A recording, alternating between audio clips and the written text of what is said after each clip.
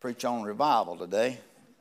Now, it wasn't what I planned. I spent about 3 hours on something else, and God has a wonderful sense of humor. He'll let you study. I told Brother Carver, I said, well, maybe that's the way God gets me to study the Bible. I'll study something else for 3 or 4 hours, then he'll say, no, that's not it. But I do want to talk to you about revival today, and that's what the Lord laid on my heart. Of course, the first revival was on the day of Pentecost. That was the birth of the Spirit of God moving in His church and causing great and wonderful things to happen. 3,000 souls came to Jesus on that very day. I also thought back about the times of revivals that I had seen and heard about and talked with people on. I had a wonderful friend, Brother Roper, not Brother Loper. Brother Loper is my friend, but Brother Roper was his name, and he was a Spirit-filled Baptist preacher. And he pastored a church, and he ran revivals during the summer, and he told me in one summer one day, he said, we've had 300 people come to Christ in those revivals. He said, one church I preached in, said one of the deacons got saved. And said he come up and said, I've been a deacon 25 years, and I just realized that I've never been saved. And he said the next night, the preacher's wife got saved. Come up and said practically about the same thing. And he said, but that night the pastor closed the revival on me. And I said, you know why? He said, yeah, he's afraid he's going to get saved. But if you're not saved, this is a good time to get saved. Amen. I remember Brother Roper running a revival in Calera for me, and we had a wonderful member of our church, and her husband owned Southern Haulers in Calera. And she was a wonderful Christian, but he was a heathen. And he was raised in a Pentecostal church. Hello? Belonging to church and being in a church don't make you a Christian. Okay? And I could tell you a lot of things about him, but we were in a tent revival, and he was so mad that his wife was coming every night to that revival that he said, I couldn't mind to get 5 gallons of gas and just go up there and burn that tent down. Well, see, the devil's going to fight you, but God's going to win. Because 2 of his trucks caught on fire that week and burned to the ground and never could figure out why they caught on fire. Amen. He knew because he told his wife, he said, it's that old church up there the reason my truck's caught on fire. No, it was you. Amen. Well, I don't want no trucks to catch on fire, but I hope we catch on fire. And I hope we burn for God. And God is a wonderful Savior. And the revivals have been going on a long time. I had an older man, I guess at that time in the 70s, he's about, I guess he was in his 80s. Looked like, I think he's about 86, 87 years old. And he belonged to the Baptist church, and he was talking to me, telling me the revivals they used to have. And I can tell you something we used to have. But he said, you know, it was way back there, and he said we'd have such revivals and the Spirit moved, said some of our members would faint. Talking about falling out under the power, okay? And he said we'd load them up on a wagon. That's what they traveled back then, was wagons. He said we'd load them up on a wagon, we'll stack them, lay them on the wagon. He said be 2 or 3 wagons hauling them home, taking them home. And he said, they'd come back too, and he said they'd just shout all over that wagon, and they never fell off the wagon. Well, I'll tell you something. We might not have no wagons, but I want to see some rejoicing and lifting hands and praising God for what all He's done. We need to come alive. Amen?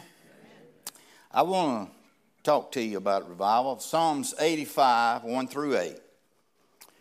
Said the Lord, thou hast been favorable unto thy land, Thou hast brought back the captivity of Jacob.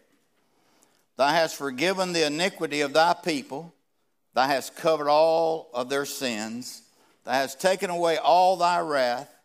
Thou hast turned thyself from the fierceness of thine anger. Turn us, O God of our salvation, and cause thine anger toward us to cease. Will thou be angry with us forever? Will thou draw out thy anger to all generations? Will thou not revive us again, that thy people may rejoice in thee? Show us thy mercy, O Lord, and grant us thy salvation. And I will hear what God, the Lord, will speak. For he will speak peace unto his people and to his saints. But let them not turn again to folly. Let us pray. Father, we thank you today for this wonderful opportunity to be in your house, to serve you and worship you and give you praise and honor. And God, we do ask that you'll move not only in our church, but throughout all churches, Lord, that you'll give us a revival in these last days, Lord, that will awaken us, make us realize the generation that we are in, the last generation. And God, we'll give you praise for what you do, and we give you glory in Christ's name. If there's ever been a generation that God has a reason to be angry at, it's this generation. With all the churches and all the things that God has done, and yet we look at things and things are going worse and worse. And I'd like to say that it's going worse in the world, but it's also going worse in the church. I want to tell you something. We've just about reached the place where in most churches there is no move of the Spirit of God anymore. We come in a form and a fashion, and we come more as enduring it instead of enjoying it. I'm not particularly speaking about us, but sometimes we get in that phase too. You just want it to be over. Want the preacher to be through by 11:30. Well, I can't tell you when I'll get through today, but I'm here to tell you that I am excited and I want to see God move in this church. And whether you believe it or not, I want to see him move in all of our churches throughout. I've said many times, we're living in a generation that we don't need to be fighting one another. We need to be holding one another up and holding one another's hand, because we're at a place now that we're going to need one another in these last days. If there's ever been a generation, it's us that needs a revival. Men have done their best to corrupt the world and to corrupt the church. Just look around and let's see what's going on in the church today. The only thing we have going for us is the mercies of God. He is a merciful God. I just read to you where he had brought them back. He restored them. But he also prayed that we won't never return to our folly again. The only thing we have going for us is the mercies of God, I said. And you know, God spoke to Jonah and told Jonah and said, I want you to go to Nineveh. And we know the story how he didn't go to Nineveh. He went to Tarshish. He went the opposite direction where God told him to go. And God wanted to restore a people, an evil nation. Let me tell you something. God still loves the world. He loves every sinner out there. He wants every sinner to be saved. And sometimes we want to isolate ourselves. I believe in separation, but I don't believe in isolation. And there's a big difference. I don't run with them, but I still love them. I still want them to see them to come to God. Can you say amen to that?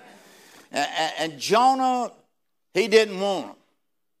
He didn't want them to get saved. He thought if anybody, if God was punishing somebody, it was a blessing to Israel. And let me read to you what he said in the very end. He said, but it displeased Jonah exceedingly, and he was very angry. Why? Because Nineveh repented and turned to God. And he prayed unto the Lord and said, I pray thee, O Lord, was not this my saying when I was yet in my country? Therefore I fled before unto Tarshish, for I knew that thou art a gracious God and merciful, slow to anger, and of great kindness, and repentest thee of evil. So this is our God. He's wanting to give us a revival more than we want a revival. Can you say amen to that? God wants to move in our churches throughout the land. And that's what we need today. We need just an old-fashioned revival. I know some of you are young and you may not have seen the revivals that some of us older people saw, but God is not dead. He's still alive. God has a desire to move in our church. We just need, first of all, good sin-killing revival. Can you say amen? Come on.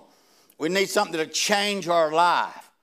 We need an anointing move of God's Spirit in our hearts and our lives to set us on fire for God. One that will cause us to burn out the carnality that's in our lives. You know, sometimes we have carnality in our life and we don't realize it. Then we come to church and we wonder why we're not as spiritual as we should be.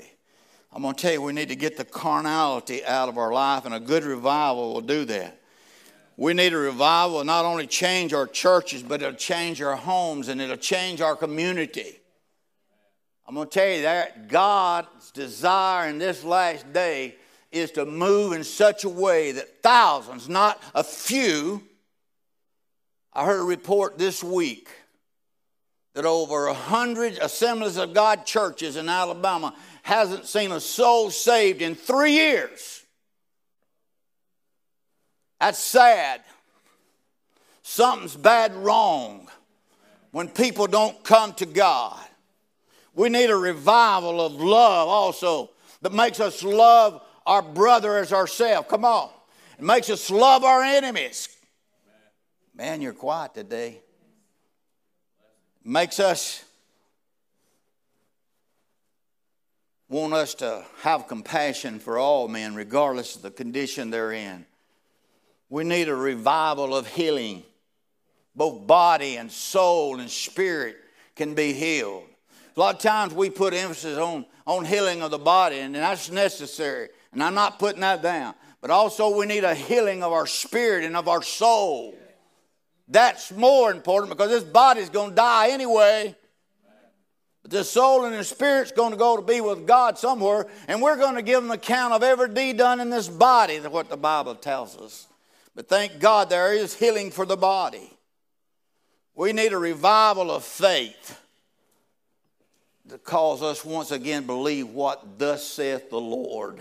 What his word tells us. You know, when we get where we believe what the Lord says, we can also say, I can do all things through Christ which strengthened me. We can be overcomers. We need a revival of holiness. Hello? The Methodist Church, when it first began, was a great holiness church. They separated themselves from the world. The Baptist was that way. The Nazarenes was that way. The Missionary Alliance churches, they were holiness churches. Even the Assemblies of God used to be a holiness church. Hello? We need to learn again how to separate ourselves from this world and dedicate ourselves to our God and live for Him and Him only. I want to tell you, you can't have best of both worlds. You're going to have one or the other, and the only one that counts is the world of Jesus Christ, living for Him. Amen. I should stay here about 15 minutes, but I don't have the time. But the Bible tells us, love not the world, neither the things that are in the world. All that is the world is the lust of the flesh, the lust of the eye, and the pride of life. I want to tell you, these things bring us down. If I could get the church world to get as excited about an Alabama and an Auburn game, hello, if I could get the church to get as excited about football, I want to tell you, we would win many souls to Jesus Christ. Come on. I know it's quiet, and I know you don't like it, and I really don't care. I want revival. I want a church that separated itself from this world, that loves God and God alone. Come on. I'm not telling you it's wrong to go to a ball game, but I'm telling you it's wrong to put more emphasis on a ball game or anything else in this world than it does put your emphasis on the things of God. Hallelujah. Hallelujah. God deserves our glory. God deserves our praise. God deserves our honor. Not this world. This world carries us to hell. Jesus carries us to heaven. That's the biggest difference. A lot of people don't think we can have a revival. We fear that things will happen. I've thought a lot about the way God used to move in the church. I'm talking about shouting and singing and praising God. The Spirit of God moving on people to give out messages in tongues and interpretation. Prophecy. Huh?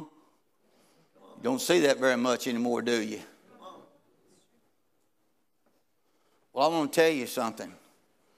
God's a whole lot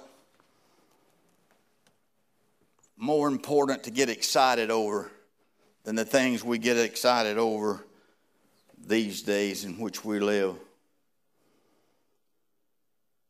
People may not be interested in hearing the Word of God. That is true. They don't. The Bible tells us that men, this in the last days, they want the ears to be tickled. They want you to say something that makes them feel good. Well, I want to tell you, there's two types of feelings, bad and good. And if you do good, you ought to feel good. But if you do bad, you ought to feel bad. Come on. So it doesn't go on our feelings. Our churches may be lukewarm. But God wants to set them on fire. Can you say amen? Amen. Now for my sermon. Ezekiel 37, 1 through 10. I borrowed this Old Testament scripture because, see, this scripture shows us a situation that seems to be impossible. And if we look at the world today, and especially the church world today, it almost seems impossible to have a Holy Ghost, God-sent revival.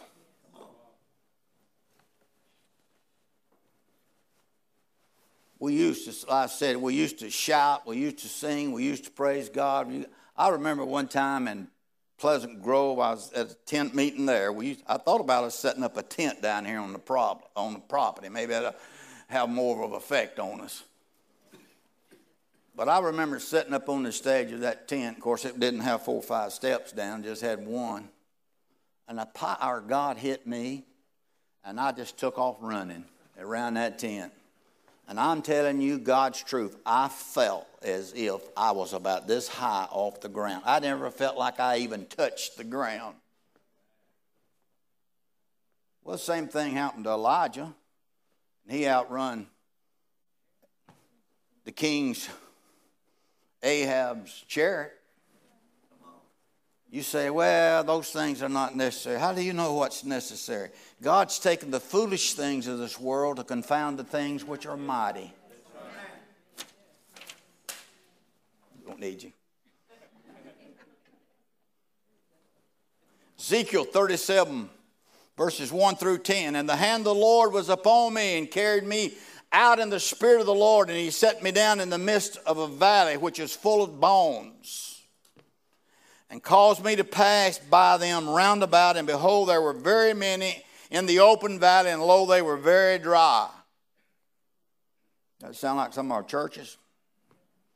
And he said unto me, Son of man, can these bones live? And I answered, O Lord God, thou knowest. And again he said to me, Prophesy upon these bones, and say to them, O ye dry bones, hear the word of the Lord. Thus saith the Lord God unto these bones, Behold, I will cause breath to enter into you, and you shall live. And I will lay sinews upon you, and will bring up flesh upon you, and cover you with skin, and put breath in you, and you shall live, and ye shall know that I am the Lord. So I prophesied as I was commanded. First word here is telling us obedience. Do what the Lord said. And as I prophesied, there was a noise, and behold, a shaking, and bones came together, bone to his bone. And when I beheld, lo, the sinews and the flesh came upon them, and the skin covered them above, and there was no breath in them. Then said he unto me, prophesy unto the wind, prophesy, son of man, and say to the wind, thus saith the Lord God, come from the four winds, O breath, and breathe upon these slain, that they may live. So I prophesied as he commanded me, and the breath came into them, and they lived and stood up upon their feet, a great and mighty army. Now, I know what this scripture was talking about in the Old Testament. It goes on and tells us that he was going to raise Israel back up. He's going to make Israel a great nation. Several thousand years later, he did. 1947, if I have my year right, it might have been 48, it doesn't matter, but in one day, as the Bible had prophesied that Israel would be made a nation in one day. And that was so. And they're great and they're a mighty nation. And there's going to come a time when all the nations are going to come against Israel. But Israel's going to win. Come on. Hallelujah. Because they're God's chosen people. And I'm telling you, I don't care if they come against the church. We are God's chosen people, and we are going to win this battle that we're in today. Can you say amen? Praise the Lord. So God used this vision of the valley of dry bones to tell Israel, no matter how impossible it may seem, I'll raise up Israel again as a great nation and as a mighty army.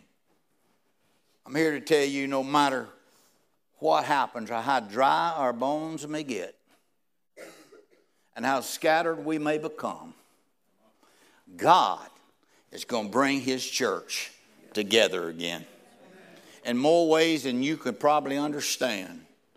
I think there may come a day when we take down the Assembly of God sign and the Baptist sign and the Methodist sign, come on, and we once again become one united body of Christ. Come on. Hallelujah. I believe it. Praise the Lord. This Old Testament example tells us that God is a God of the impossibility. Israel was in terrible shape, and he used the most impossible thing to show them. No one wants a revival for this church more than Jesus Christ himself. He wants to revive us. I want us to look at this situation. I thought, whoever preached to such a bunch as this, and I thought of some of the congregations I preached to, they were just as deaf and mixed up and dry. Come on. Now, I'm not talking about you. I'm just talking about some I've preached to. And every preacher who's preached a long time has run into this. The answer today is the obedience that God put in their heart. You see, there's a great portion of the people in the church today that's just as mixed up as these dry bones are. They are. Every doctrine from hell has been preached from the pulpits today. Doctrines from, if you don't do this, you're going to go to hell, and then you can do this, but you won't go to hell. And both of them can be wrong. We're saved by grace through faith, not of works, lest any man should boast. But because we're saved, we have works. And that's what we're going to be rewarded with. People are mixed up about salvation. They're mixed up about the Holy Spirit baptism. I've heard preachers say, well, the Holy Spirit baptism ended after the first church. Really? Really? I'll tell you what you do. Go buy you a new car and fill it up with gas and drive it. And see if you don't going to need a new refill every once in a while to keep going. Come on. What the church needed to begin with, we need it more today at the ending. Amen. People get mixed up and confused on Bible doctrines. That's a doctrine for everything today. We get mixed up about the purpose of the church. What is the purpose of the church? Well, Brother Langford, we get to come to church. We get fellowship one with another. We get to hear wonderful singing. It makes you feel so good and you feel lifted up. That's part of it. But that's not the purpose. The purpose is to win souls for Jesus Christ. To win the lost. As Jesus told his disciples when they were coming out of the city of Sychar in Samaria, he said, look up. Look at the fields. They're white with harvest already. But he said also, but the labors are few. And that's our problem today. C.M. Ward, one of the great Assembly of God ministers, and I heard him say one time in 1964, he said, if you want to embarrass a congregation, ask them how long has it been since they won a soul to the Lord. And if you want to embarrass them further, ask them how long has it been since they tried. Now ask yourself that question today. How long has it been since you've tried? We pray more about our little problems than we do about that soul out there that's going to hell and going to burn in hell forever and ever. Let me tell you, this world's going to pass away, but eternity stands out there, and there's people that need you and I to tell them about Jesus and tell them that there's another life to live even on this earth. That's the purpose of the church today. Of course, we can look at it and we see how bad it's getting. And we're all upset about the election. I want to tell you something. The political climate's not running this earth. God is. Amen. Well, the devil may be the god of this world. God is the God of this earth. And he has power over everything. And I have my preferences and they're not even running.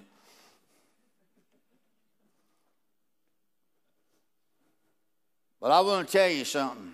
Jesus is my king. And I got further news for you. We're not of this world.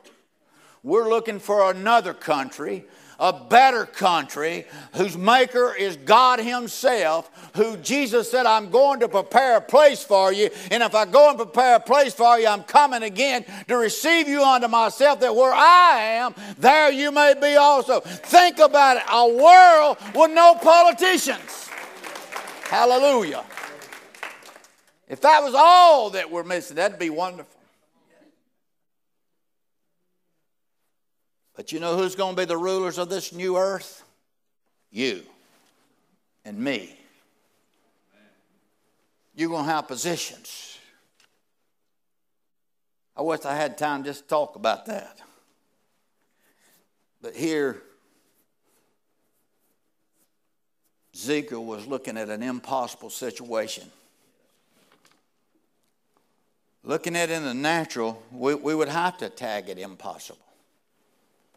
As far as man's concerned, dead, dry, bones scattered. But God has not called us to do the possible. He's called us to do the impossible. I've told you many times about the young man that I worked with at Pollock Paper Company, and he came in. I'd known him since he was just a young boy with me. Grew up with me. Man, he used the worst language I'd ever heard in my life, I thought, because I forgot how I used to talk. We forget that sometimes. And I said one day, there's no way this guy ever gets saved. Well, there was a guy named Billy Joe Stagner. He didn't feel that way, and he won him to God. I don't care how bad they look. I don't care what they're doing. I don't care how they're acting or what they're saying or what they've done in the past. They can be saved. You hear me? Jesus can change their life and give them a new life. And it looked impossible here. See, the things that are impossible, men, are possible with God. How can we have a soul-saving revival when our loved ones, our neighbors, our fellow workers are so indifferent to the things of God? How can we have a spirit-filled revival when the believer seems so ignorant and indifferent and unconcerned about winning souls? How can we have a revival of the supernatural when the church is content with the natural?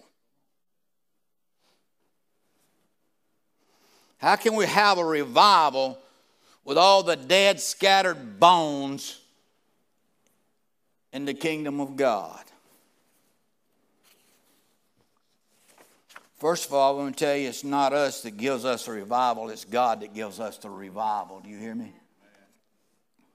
The revival comes from Him and Him alone.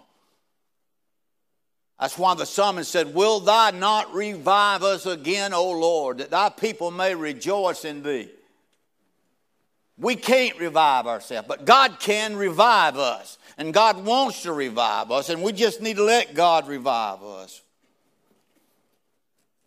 But He needs somebody to work through. In this case, it was Ezekiel. But in this revival, it may just be you. I can't tell you how many times I've been in church and I've seen God move on one person and a revival break out. Just one person. When you see that one person been blessed by God and used by God, it puts a hunger in your heart and your soul to be what they are and what God is doing for them. I know you might not understand it if you've never seen it. But I'm telling you, it's real. First thing he said, the hand of the Lord was up on me and He carried me out in the Spirit of the Lord. See, we must get in the Spirit. Allow the Spirit of God to move in our lives and obey Him. How many times I've heard people say, oh, I felt like giving out a message in tongue, but I just couldn't. How many times I've heard people say, I really felt like going back and praying for somebody, but I just didn't know how they'd take it. You don't need to worry about how people take it. You better be worried about how God takes it. When He speaks to you, you need to obey God. Well, Brother Langford, I've seen so many people get out of the Spirit. Well, if you look at that, then you're going to be out of the Spirit for long.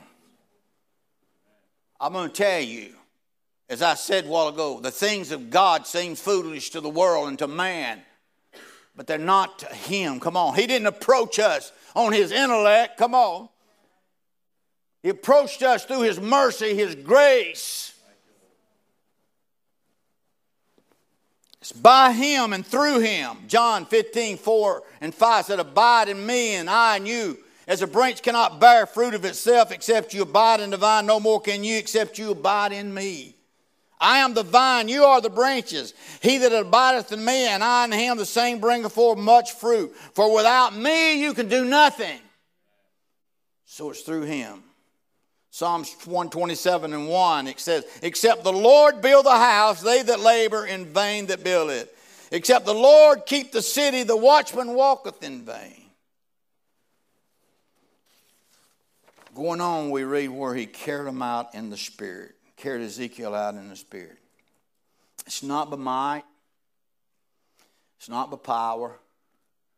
But it's by my Spirit, thus saith the Lord. Recently, I heard a preacher preach, and I'd heard him preach many times. And he would do such a wonderful job.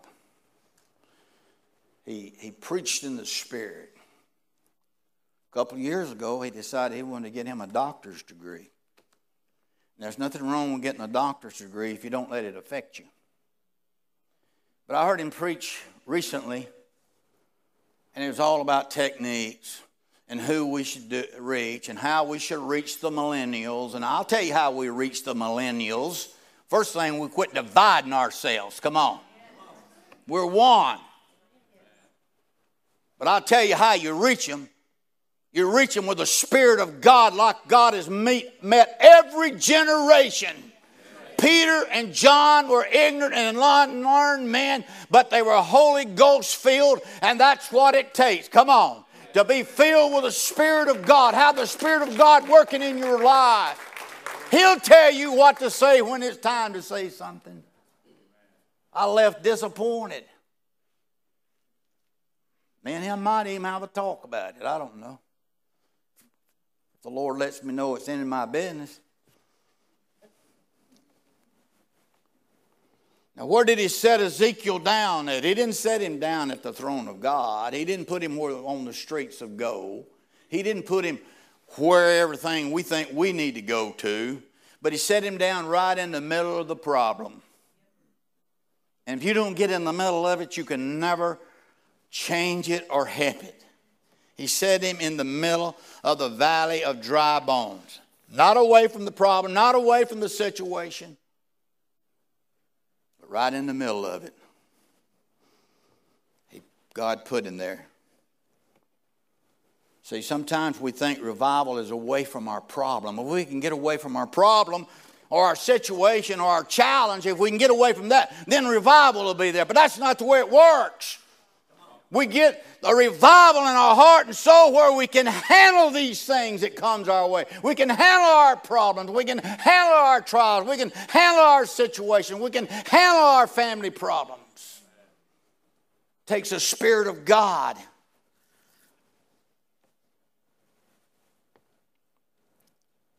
It takes the supernatural.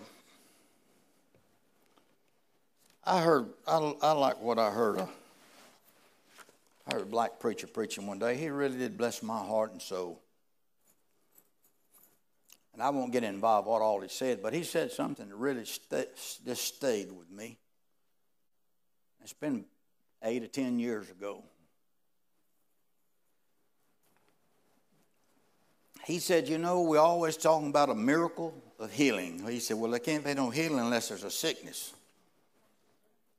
Hello? Somehow we want the miracle of healing without having the problem that goes along with it. Amen? God is a healer. I said, God is a healer.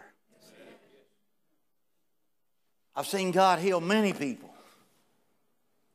I can sit here and take the next 25 or 30 minutes and tell you the miracles I've saw God do. But I want to tell you, that's in the past. We need to bring it up into the present. We need to drive fear out of our heart, drive doubt out of our heart, move unbelief, and start believing that He is, and that He is a rewarder of them that diligently seek Him. Hallelujah. He is our God. He loves you. He cares for you. Quit listening to the devil. Hello? The devil will bring up every sin you've ever committed. I don't know how he can keep up with all of mine, but he did. He keeps up with yours. And by the time God's going to bless you, He'll start reminding you of your failures. Well, we are failures. But He's not a failure. He came into this world and He gave His life. He shed His blood. He sent back His Holy Spirit in our lives that we may be overcomers in all things this day. Oh, hallelujah.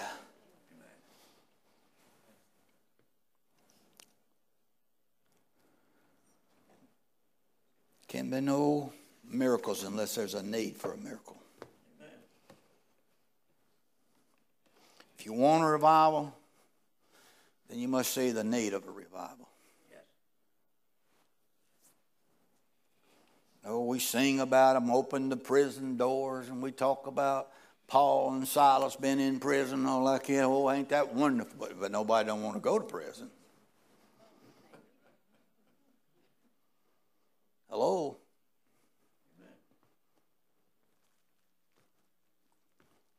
Can I say something? And I hope you understand it. let's quit rejoicing about the things of the past. And let's start rejoicing about things we're going to believe God to do now in this generation. Come on. Hallelujah. I'm telling you, it doesn't matter that Peter and John and all of them was delivered from so many things. Every one of them but John died a martyr for Jesus Christ. Did you understand that? Peter said, I'm not worthy to die like my Lord when they was going to crucify. Crucify me head downward. Come on. We're going to suffer persecution in this life. We're going to face trials in the life. But we have a God that knows how to keep us in those times. Hallelujah.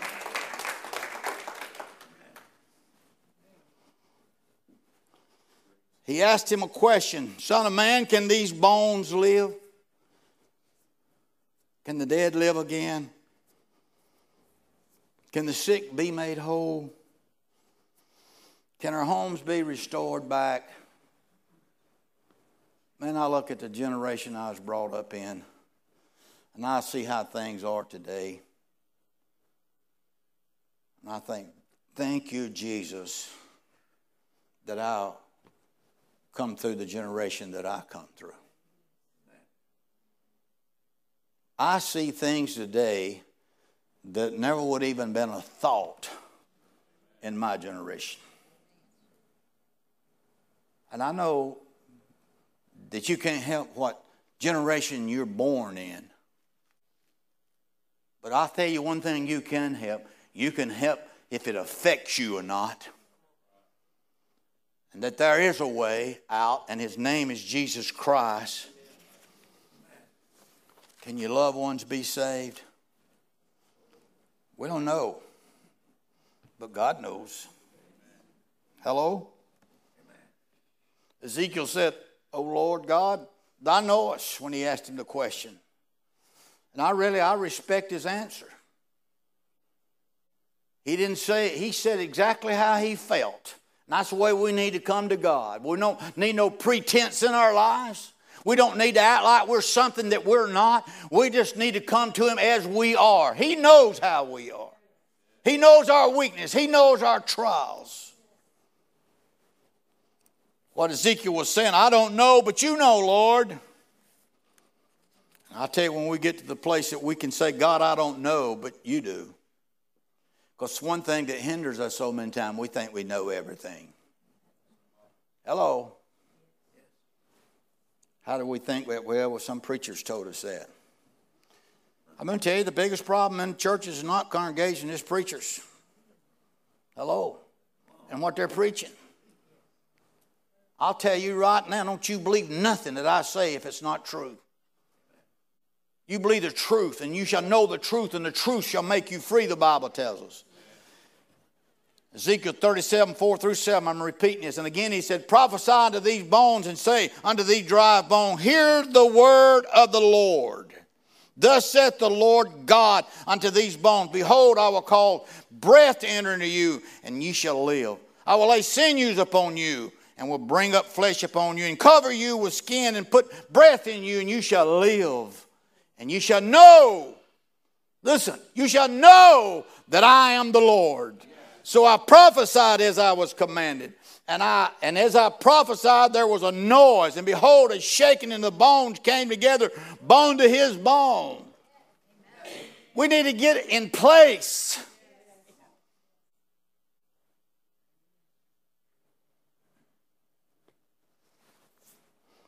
I hear people sometimes talking about, boy, I wish I was a pastor like you.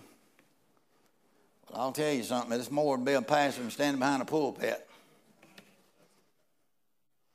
But you know what you need to be? It's whatever God called you to be. Whatever He said for you to be. In this right here, I've read to you, the most important ingredient for revival is the word of the Lord. What God's word says. Not only the preaching of the word, but the hearing of the word. I know a lot is said about what preachers preach, and I feel sorry for them, because I'm going to tell you, some of them's going to burn in hell if they don't change their ways. That's another subject people don't like, but it's a reality. I'm going to tell you, you're going to live for God and go to heaven, or you're going to not live for Him, and you're going to burn in hell forever.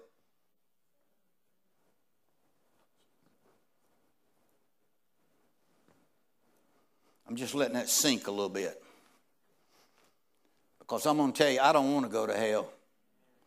I made up my mind a long time ago, I am not going to hell. By the grace of God, I am going to heaven. Hallelujah. I am going to go to heaven. Whatever He says for me to do, I'm going to do it by His grace and by His mercy. But the problem is not necessarily the preaching, but it's the hearing of the Word. Not only are we to hear the Word, but we're to do the Word. Do what the Word says do.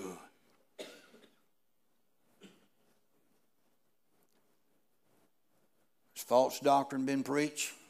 Well, how do I know what to do? Get your Bible out and read it. Well, I don't like the King James. Well, I don't like the NIV. But they both tell us how to go to heaven. Hallelujah. And tell us how to live right. Come on. Don't go off mad because I said something about your Bible. Because I want to tell you, there's enough in every translation that teaches us how we are to live for God and what we need to do. So there's really not a famine for the preaching of the Word, but the hearing of the Word.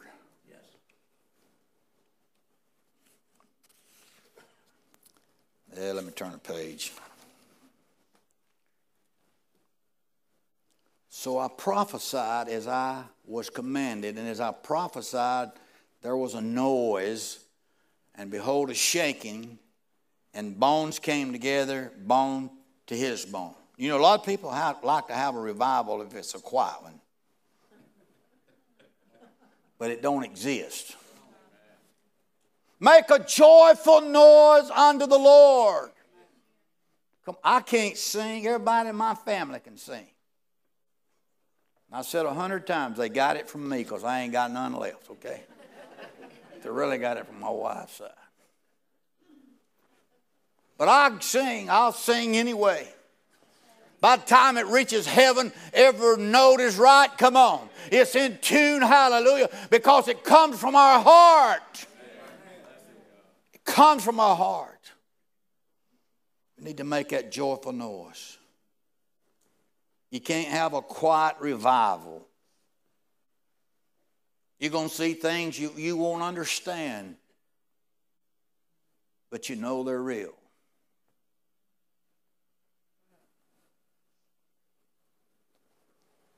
I've seen people fall out in the fire. I saw my wife fall out one time. There's a concrete floor and her head hit and it sounded like a rifle going off. Didn't hurt her. Didn't have a cut. Didn't have a knot. Come on. I don't know, maybe the Lord's trying to shake it up inside where it'd be more like me. I don't know. Just joking.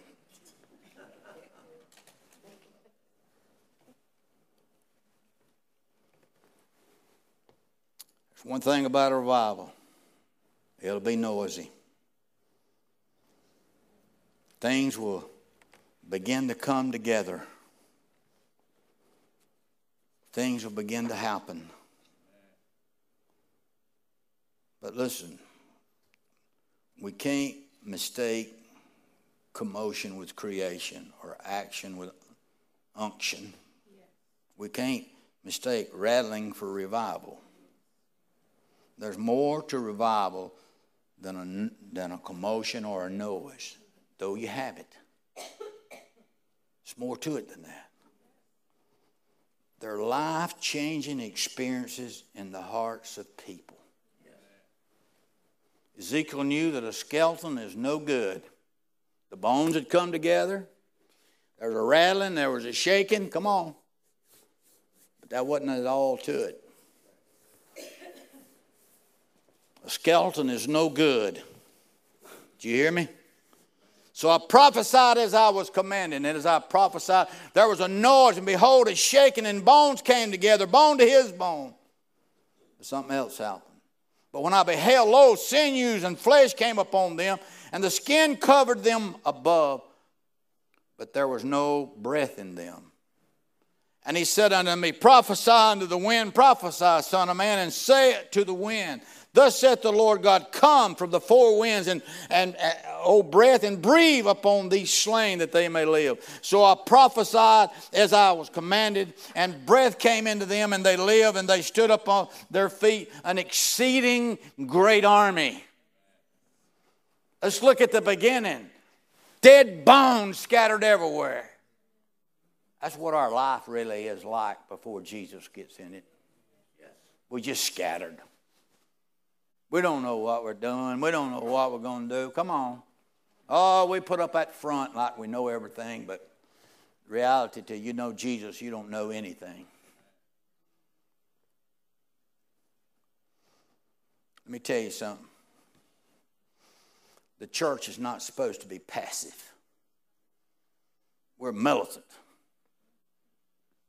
We don't mind getting in the king's face and saying, whether it's better to obey you, President Obama, or President whoever, or President Bush, or if it's better to obey God, you judge.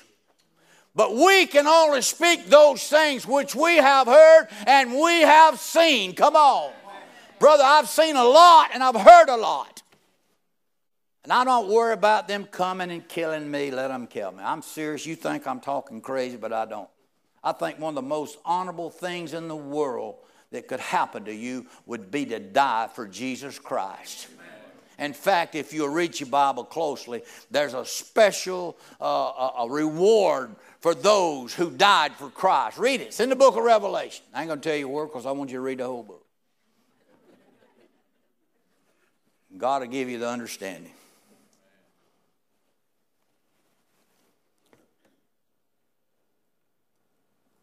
Revival will call us to rejoice. It causes us to do a lot of things. Puts love back in our hearts. Love for God. How much do we love Him? Really and truly, how much do we love Him?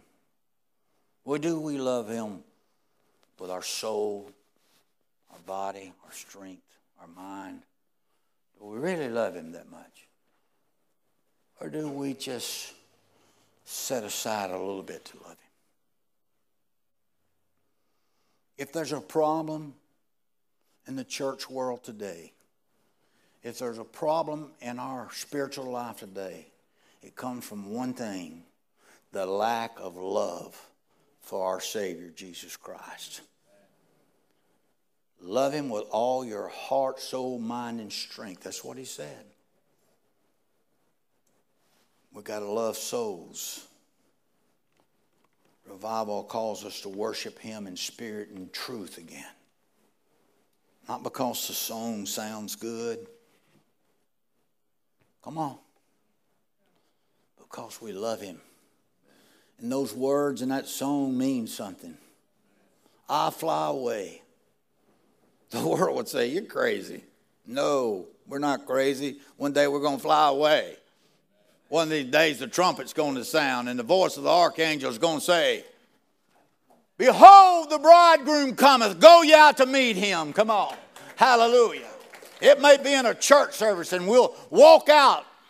See, I know it's going to be in a moment, twinkling of an eye when it all happens, but I'm telling you, the Bible also tells us we're going to be foretold when it's coming. There's going to be a lot of people that's going to try to make it right in those few minutes or 30 minutes or everything. But you know, when they come back, he's going to be gone. When they get the oil back in their vessels, it's going to be gone. He's going to have his church with him. Yes. Can you imagine what that would be like? Goodbye, world, goodbye. All the problems and the trials and the heartaches and all these things that we face. They're gone. They're gone. Did you hear me? Sister McVeigh's just going to get out of that wheelchair and go on up to be with the Lord, and she's going to run up and down them streets of gold for about 1,000 years. Hello? And I'm believing she's going to do it before she gets to heaven. Brother Jackie, they've told him he had cancer. But I want to tell you, my Bible tells me he's our healer. You know what Jesus did more than he did anything else? Heal people. More than anything else, he healed people. He's a healer. Used to be an old song we sing, Healer in the House. Today, I said today, he's here today to do what we want him to do to help us to be better Christians for him. I want to thank you for putting up with this long wind today, but I'll tell you, I didn't even preach half of it. The most important, it is most important,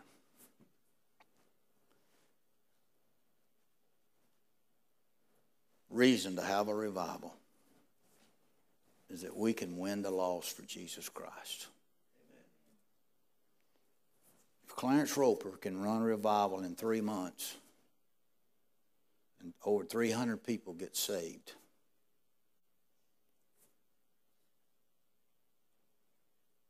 we could have 100 people easily get saved in this revival.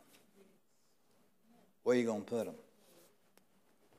I ain't worried about where to put them. I'm worried about getting them. Come on. We can have 3 services. I don't care. But I want to tell you, we need a revival. We need to get out of the norm. Come on. How many of you have ever been in a Jericho march? Huh? Raise your hand. You've been in a Jericho march. What's a Jericho march? That's when you just march around the church. That's so silly. Really? That's what he told them to do, to walk around the walls of Jericho, and they fell. Let me tell you something. God don't approach us on our intellect. He approaches us on our spirit and within our spirit. Sometimes he asks us to do strange things to see how obedient we'll be to him. And do we love him like we say that we love him? Sometimes he tells you to go pray for people. Listen, it's not out of order to get up and go pray for somebody during church. I don't care when it is, okay? If God said it, do it. Because I have seen when that happened, that the whole church erupts in a move of God's Holy Spirit. Well, you're going to have them, forget about them. Hello. You're going to find critics everywhere you go. I think one thing that's hindered the move of God's Spirit more than anything is people, when God's Spirit moved, would find fault, with the move of God's Spirit. I tell you, I've reached a place, I don't care what people think about me. I do not. I want them to love me and I love them. But when it comes between me and God, God's going to win every time. That's what it needs to be. Stand with me if you will. And I did quit before 12 o'clock. What I want to ask us to do, and we're not heard for our much speech. I mean, I know people's prayed for hours about things, and they might have that many things to pray for. But it ain't because of much speech. Jesus plainly tells us that. But I want to tell you, 5 minutes of prayer, 5 minutes of praying with faith will move mountains. It'll bring souls to God. And if you will, I'm just going to ask you to come up. And for a few minutes, and it'd be all right if you want to join hands. We used to do that. Showing that we're united. That we're coming as one. And I want us to pray for God to give us revival. And pray like this: God, give us revival and let it start in me. Hello. Because it's going to start with somebody. That's the way it works. That's the way it works. Unitedly, let us pray that God will send a revival that'll touch this community, that'll move in every church. I done talked to one pastor. They're going to come, son. They're going to have a revival in November, and we're going to go help them. That's what it's all about. Helping one another. Being one in Jesus Christ.